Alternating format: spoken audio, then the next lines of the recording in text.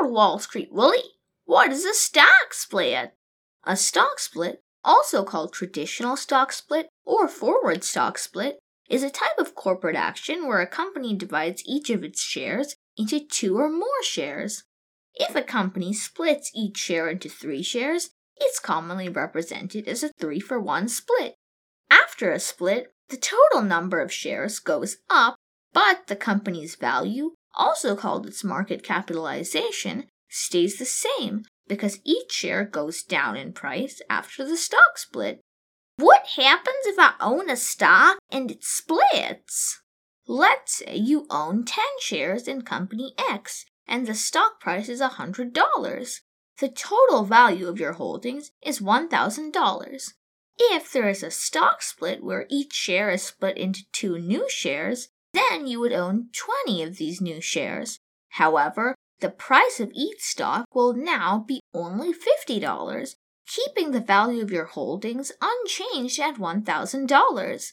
So, the total value of your stocks and that of the company does not change after a stock split, as the increase in share quantity is offset by the decrease in share price. Why would a company do a stock split? Companies always want to be an attractive option for investors, but if the stock price becomes too high, it can make investors reluctant to buy the shares. So, the company can perform a stock split to make the shares more affordable to new and existing investors. Stock splits also increase the liquidity of the company's stock as more shares are available, which makes trading in that stock a lot easier and faster.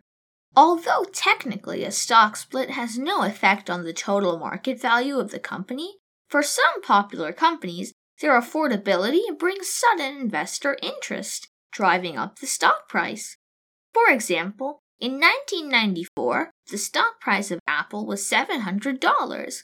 Apple did a 7-for-1 split, bringing the price of each share down to $100, while giving each shareholder 7 times the shares. This also made the stock very attractive to new investors. I've heard of something called a reverse stock split. What is that? A reverse stock split is the exact opposite of a traditional stock split. In a reverse stock split, instead of splitting each share into multiple new shares, multiple existing shares are combined into one new share. This in turn increases the price of each individual share without affecting the company's market capitalization.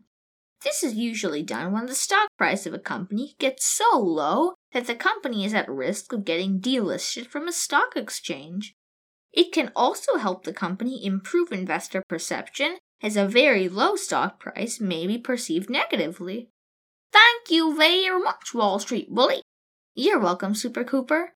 Remember, finance is your friend.